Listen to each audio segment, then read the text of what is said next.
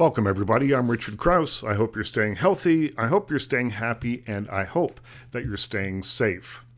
Now, do you like music, true crime? How about listening to podcasts? A little bit later in the show, we'll meet Jake Brennan, who has combined crime and music in Disgraceland, the number one most downloaded podcast in the world. First up, though, let's meet Karma Brown. She's the best-selling author of 5 novels, including the number one bestseller, Recipe for a Perfect Wife. Today we're here to talk about her new book. It's a nonfiction book called The 4% Fix: How 1 Hour Can Change Your Life. I began by asking her why, as a novelist who had never considered writing a nonfiction book, she chose to do just that. Actually, what changed my mind was my publisher coming to me with a contract and an offer and the request, like, would you like to write a book about 5 a.m. and your habit of getting up and how you've written your novels? And, you know, when a publisher comes to you with money on the table, you say yes, and then you figure it out later. So it was a challenge that I hadn't considered before. And I just thought, well, let's see what I can do here. So it was great. It was an interesting experience, really different from writing a novel, but I learned a lot about myself and about the process while I was doing it. Well, we'll talk about that in a sec. Let's talk about your 5 a.m. habit here. I've been reading about this, about you. So you get up, you start first thing, and why does that work for you? Is your head clearer at that hour? What is it about 5 a.m.? I think mostly it's because it's quiet. So, I have space both in my physical space because people are sleeping, but also just in that mental space. I'm not feeling like I need to get back to people on email. I can save some of the other author type work I have for the rest of the day. And it's just this quiet, creative space where no one else has gotten up and I can just settle in to whatever it is I'm working on creatively at that time. So I think it's just, I slept, my brain is quiet, it's fresh. It has just turned out to be this amazing creative time for me. And how did you start doing that? Was it just can't sleep one night, get up really early, and you think, oh, this is great? No, it was both more dramatic and also a lot longer of a process than that. I had a child who didn't nap, didn't sleep. And so she would get up at 3:30 in the morning for the day. And because you can't leave a baby or a toddler, especially a toddler, alone in the morning, I would be up with her and we would be doing crafts and we would be watching Dora the Explorer and doing all these things. And eventually I just thought, well, she's okay. I have her set up with her Play-Doh. We're into this rhythm of this really early morning. And maybe I should see if I can write alongside her. And I just started. It was bumpy. It took a while to get into the rhythm of it. But then once I realized I could sort of tune enough out, keep one ear open as you do when you have children, and I could just get those words down. And so it has stuck. I mean, it's been 10 years. She sleeps in now and I do not. So. And you say that the process was different writing this book. Was it that with your novels, do you plan them out? Do you know where they're going to end before you write the first word? And it feels different with the nonfiction book. You are creating as you go, I would imagine. Yeah, I think with the fiction, I do a lot of planning. I don't always know exactly how it's going to end, but I have a clear view of the world I'm building, the characters, what their main issues are, the beats I have to hit in a story. When I'm doing the nonfiction, first of all, so much of it was quite personal because I was mining my own life and my own story for anecdotes. And it was also a lot of going back to my journalism roots to do interviews. And so what was so interesting about this book is that I couldn't write it at 5 a.m. So it's the book about 5 a.m. that refused to be written at 5 a.m. And I fought it for a long time. And then I just thought, no, this is a different book. And my brain needs to be in a different place. And it just, it wanted to world build at 5 a.m. and not go through research studies on sleep or go through my transcript notes from an interview. So, that's how it was so different for me. But once I realized, every book is different, then it was easier for me to settle in to a rhythm. Was it difficult for you to write about yourself? I have a hard time in anything that I write using the word I, because I have so often written nonfiction where I'm always writing about other people. Yeah. movies or whatever it might be. That writing about myself, I don't know what it is, if it feels self-indulgent or whatever it is, I'm not sure, but I have a hard time with it.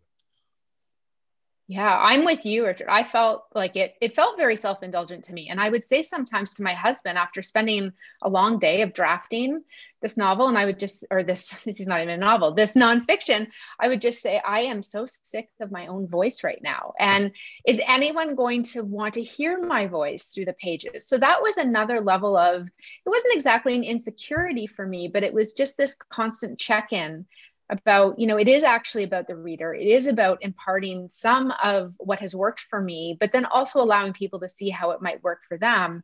And so it's not really my story as much as my experiences, really filled up those pages. So yeah, I found that part hard. I'm so used to writing about other people, creating characters and worlds. So yeah, that was an interesting challenge for sure. You're listening to my interview with Karma Brown, author of The 4% Fix, available in fine bookstores everywhere. Now, The 4% Fix is about how to find guilt-free time for the things that you really want to do and why those things that you really want to do matter. Why do you think it is that we sometimes feel guilt when we are doing something that's just for pleasure, that isn't directed at work or will be a productive thing?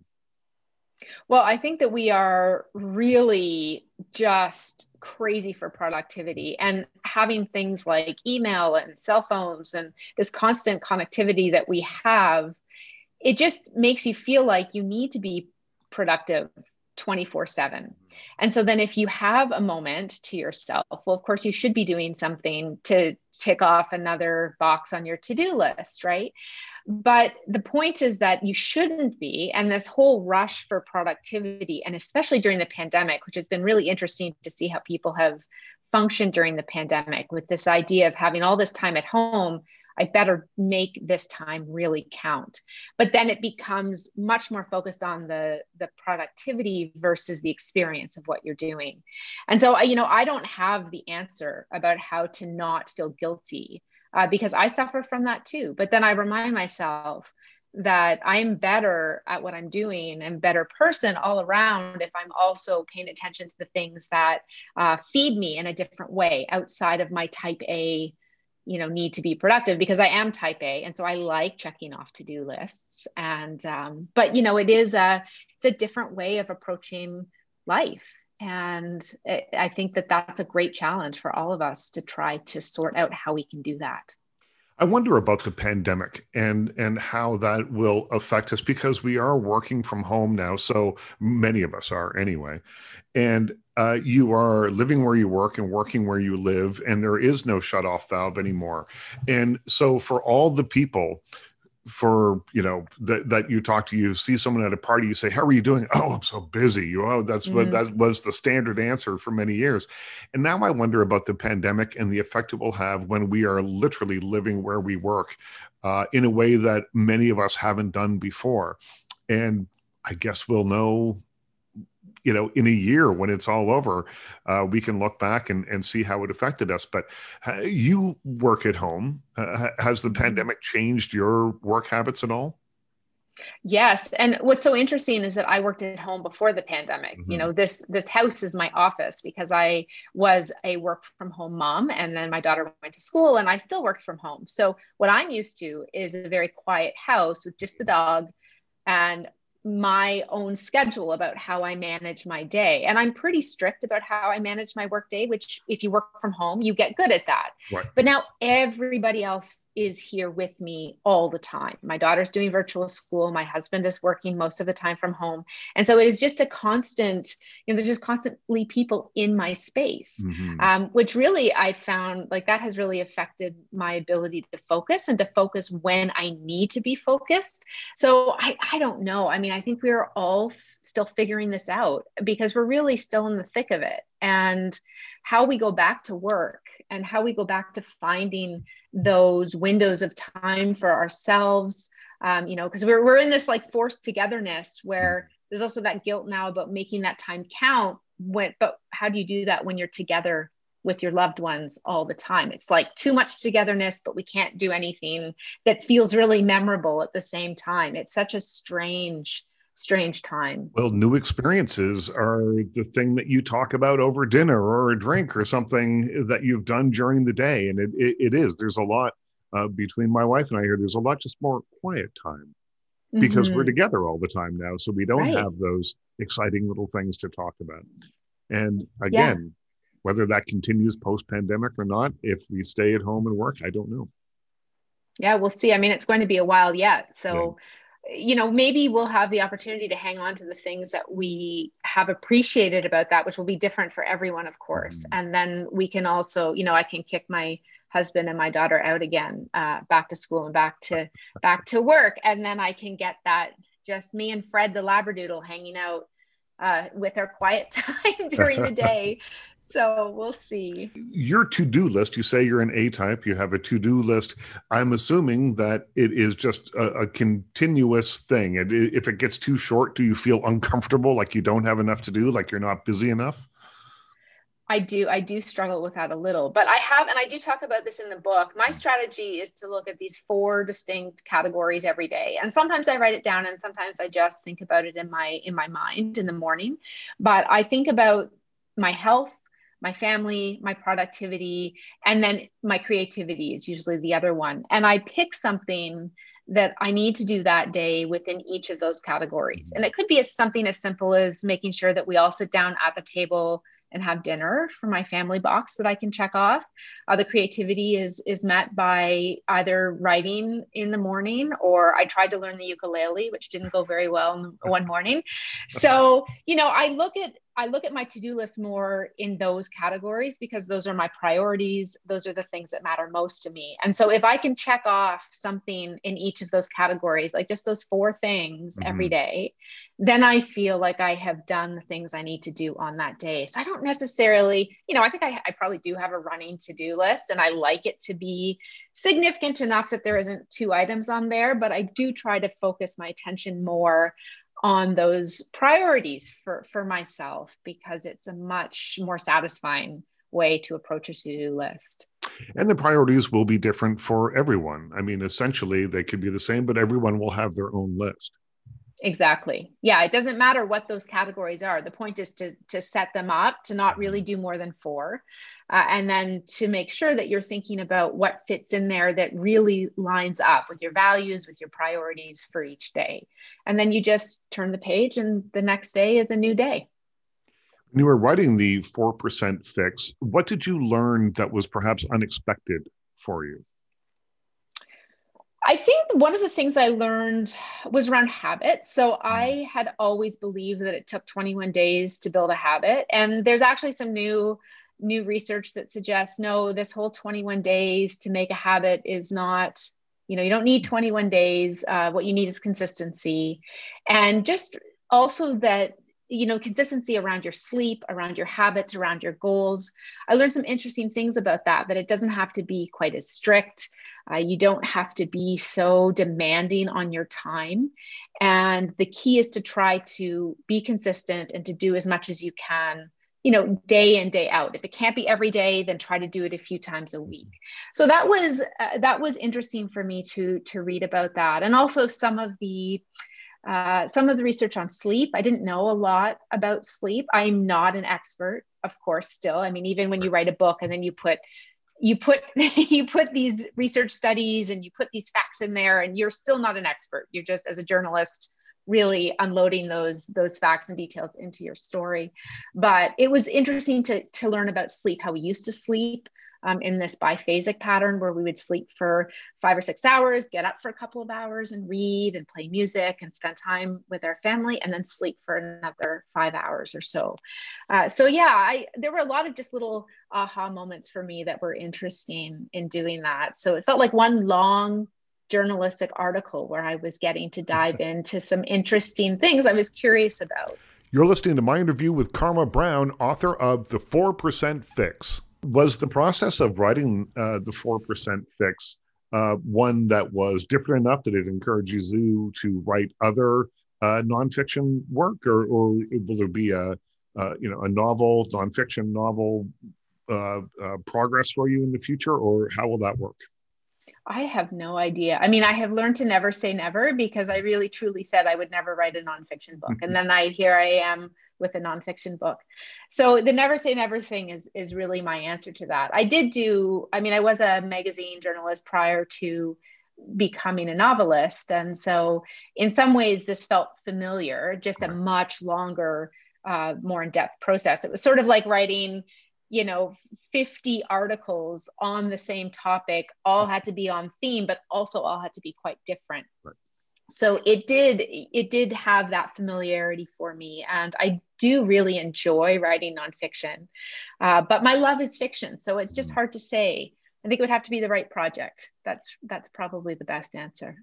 And the format of the book is very easy to take in. I'm sure that must be something that you have to give a great deal of thought to beforehand. When you're putting a book together that is a self-help book, you want it to be attractive to the reader. You want the reader to be able to actually maximize their use of the book. So a part of that is just the way that you lay out the information. How did you do it for this book? Well, I knew from the beginning, I had many conversations with my editor where we went back and forth about what this book needed to be, what it needed to really be about, because you can't write a whole book about just getting up at 5 a.m. It's very short. You set your alarm, you put your feet on the floor, you get up and off you go. So there was a lot of discussion around how we wanted it to land. And I always said that I wanted to be a little bit bossy, but also quite encouraging. And that was the voice that I was going for through the book. And hopefully that is the one that I think I have achieved. That's sort of my own persona. People who have read it, who know me personally, are like, I feel like you were right there in my ear, telling me to do these things and set my alarm. And so, that's how I approached it. I wanted to be open and to introduce some ideas, but also not be so strict about it, because I find that a number of books that fall into this genre with time management, there's spreadsheets, it's very strict and not complicated, but you have to follow a certain process, which, it's so different for everyone. What works for one person won't work for someone else. So, I think that we just tried to find that balance, that sweet spot between being slightly bossy and being somewhat encouraging. Well, I don't think you want to read and feel like you're being scolded for your life choices when you pick up a book like this. No. And I mean, people who are reading this book are all adults. And I say this at the beginning, like, as an adult, you have earned the right to be able to make your own choices and do the things that you would like to do, at least the things that are within your control. So if this works for you, fantastic. If you want to fight it, go for it. And if you're willing to maybe give it a try, amazing. That was Karma Brown. Find her book, The 4% Fix, wherever you buy fine books. Disgraceland is a podcast about musicians getting away with murder and behaving very badly. Each episode traces the wildest criminal stories surrounding our most interesting and infamous pop stars. It melds music history, true crime, and transgressive fiction, and it is hosted by Jake Brennan, who joins me today. Why do you think it is that the mix of true crime and music has struck such a chord with people? I don't know. It's kind of this peanut butter and chocolate thing. I think part of it has to do with, people don't necessarily think about the music industry who aren't associated or in or big fans of music as being this sort of hotbed for criminal activity, but it certainly is. And there's lots of it to go around. And I think it's safe to say that most people just don't have any idea what some of these artists have gotten up to in the past in terms of criminal antics or have had perpetrated upon them as well. So there's a lot of true crime within the history of music, and it continues to this day in all genres.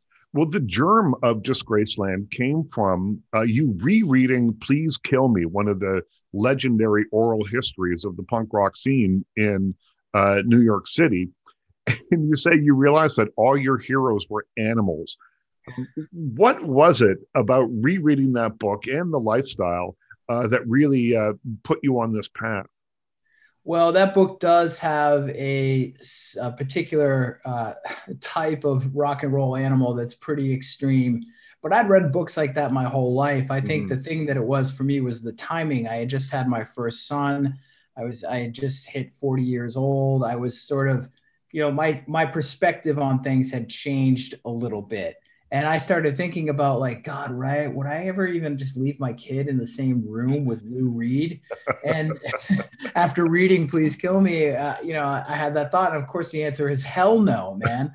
And then it just opened up the floodgates, and I started thinking about all the behavior of all these rock stars, most of which who are incredibly mainstream or have been mainstreamed over the years and have become sort of beloved. We don't think of the things that they actually got up to in the past. I mean, who is more beloved than Paul McCartney? But people don't realize that he spent 10 days in a Japanese prison, not a jail, a prison with like Yakuza, like hardcore criminals, so a lot of that stuff has sort of been forgotten about. And I thought, wow, maybe I can bring light to that in a way that's entertaining and dramatic. We'll get to some of the stories in just a second. We'll get some Cole's notes on them. But what do you think it is about this lifestyle that can encourage bad behavior? Is it that people just don't say no to you after a certain point when you reach a certain level of fame, or is there something more to it? I think it's a combination of things. I think, Phil Spector, who just passed away, is a perfect example of two things, like what you just said, like having, never being told no. It does a lot for your ego, and that guy had a massive ego, but he also had, I think, massive abandonment issues due to the fact that his father had killed himself when he was very young. And I think in a lot of cases, these artists, they have this is not to excuse their behavior at all, but it's just a fact. They come from highly traumatic circumstances in their early lives, in their childhoods.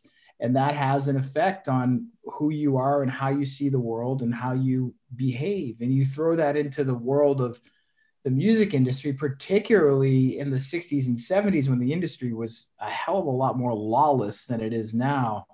And you get this mix of criminality that happens. You're listening to my interview with Jake Brennan, host of the podcast Disgraceland. So you call this milieu, the music business, the devil's workshop. How do you think that some people avoid the pitfalls, like Bruce Springsteen, who seems to have really skated around scandal and criminality for almost 50 years in the public eye?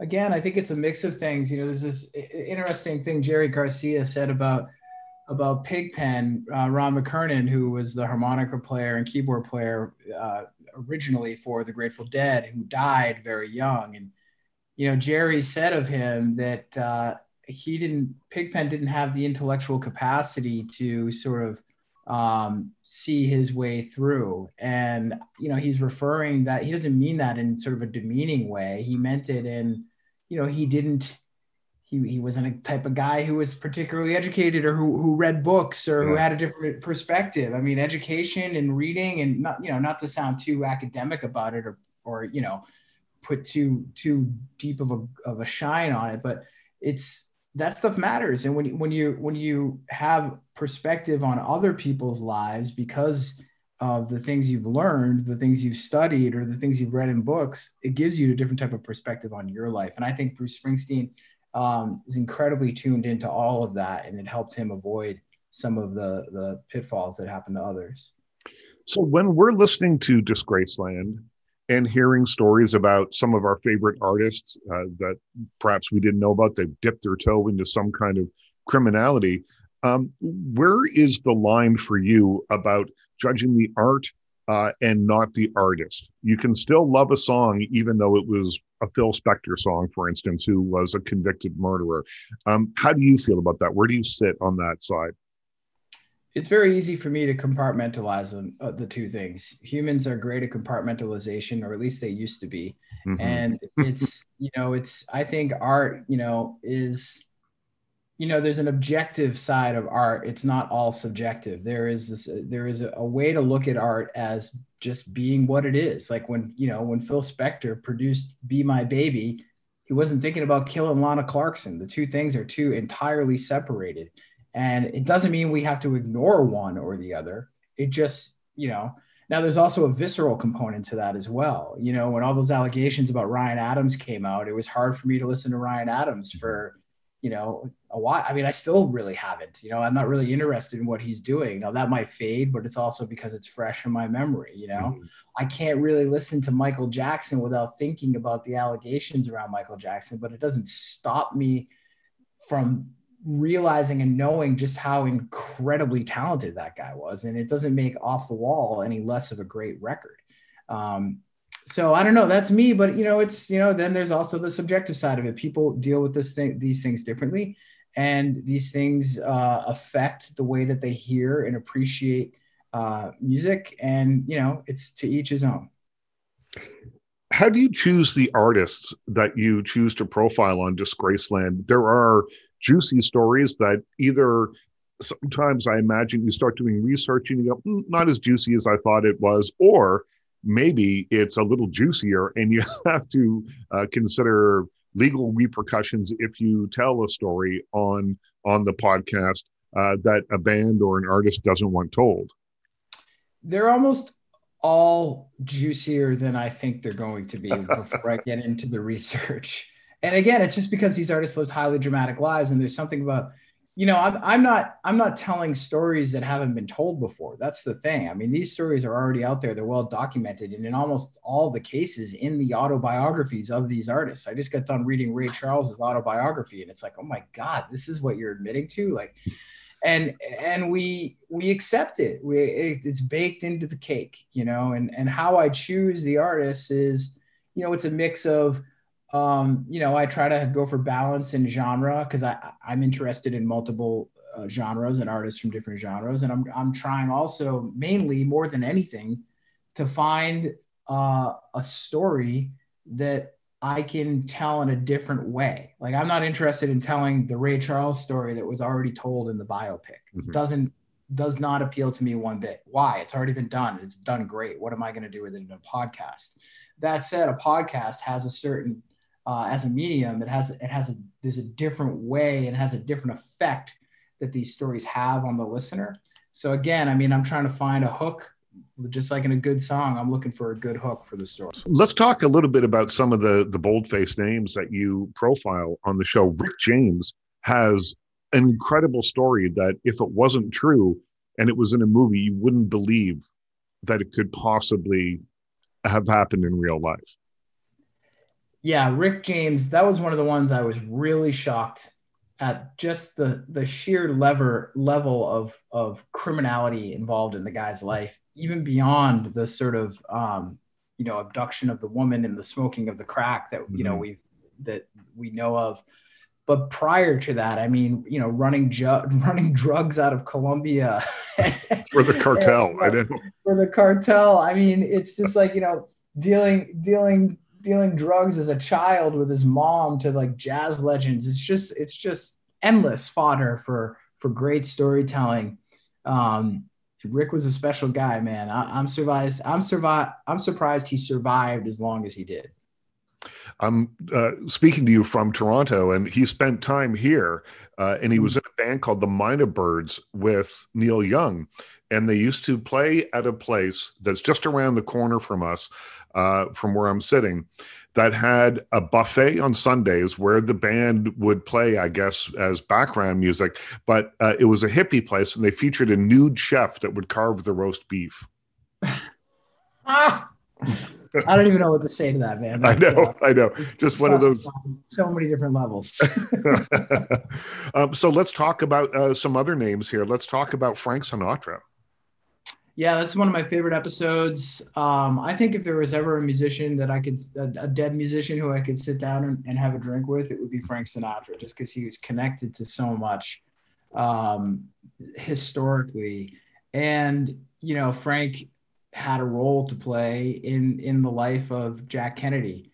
And it was, you know, that's the crime of the century, the killing of the American president, John F. Kennedy, in 1963. And you know, I think it's fact, it's not myth, that, you know, Frank was involved, and there were certain things that he put into action for the Kennedy family and for the mafia that went awry and had disastrous results. and Sinatra never really forgave himself for it. And that, to me, I loved writing that episode because it gave me sort of like creative freedom to get into James Ellroy's head. And Ellroy is one of my favorite authors, and he's spent so much time in that world.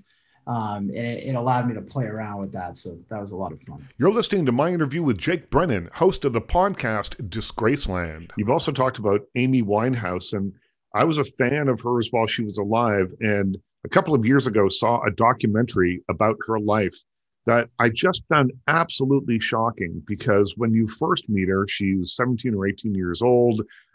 She looks healthy. She's voluptuous. She's playing guitar and singing. There's just so much joy and spirit in her.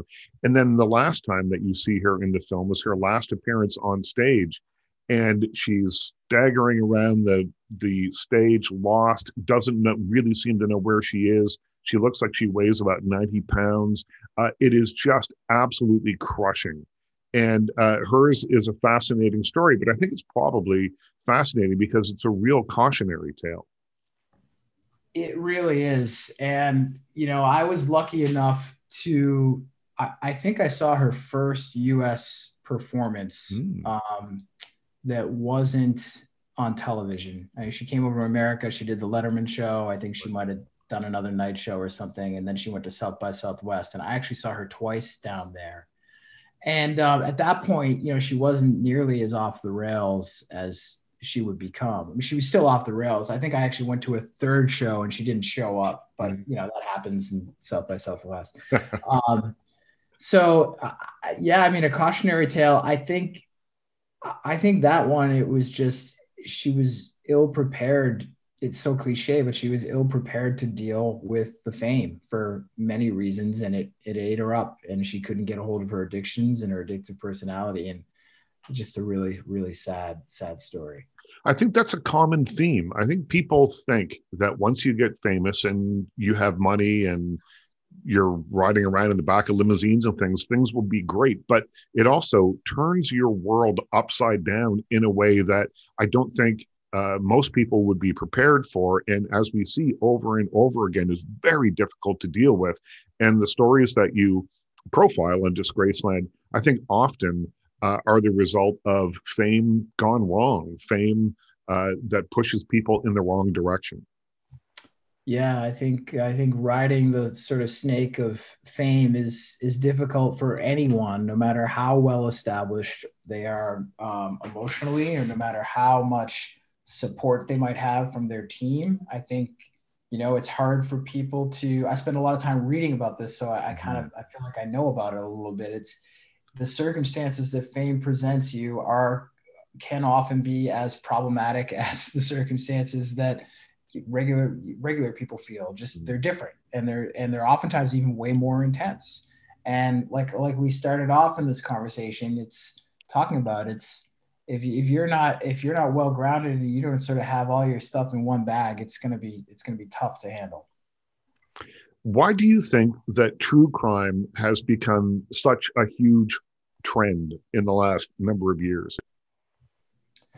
That's a really good question. I've talked about this a lot. I've been asked about it a lot. I have friends that, have true crime podcasts. And we've talked about it. It's I don't know. I think there's something about the vulnerability that it presents. And with most traditional true crime podcasts, it's the vulnerability of the victim. And that's certainly representative in my shows, in Disgraceland and in the Phil Spector story, Blood on the Tracks. But it's also the vulnerability of, in the case of Disgraceland, the artists and what they're put through and how they come out the ringer behaving in these horrible ways. And again, that's not to make excuses. I'm not making excuses at all. But there is a cause to the effects. You mentioned Phil Spector.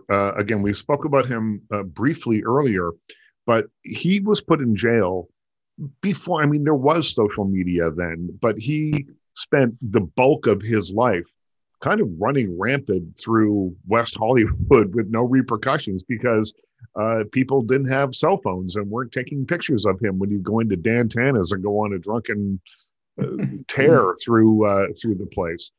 Do you think that the stories that we hear today are different because of social media. Robert Pattinson told me one time that when he first moved to Hollywood, it was before everyone had a cell phone, and he would walk into a club and there'd be like a 14-year-old star of some sitcom snorting cocaine sitting at a table full of shady people. He said that doesn't happen now.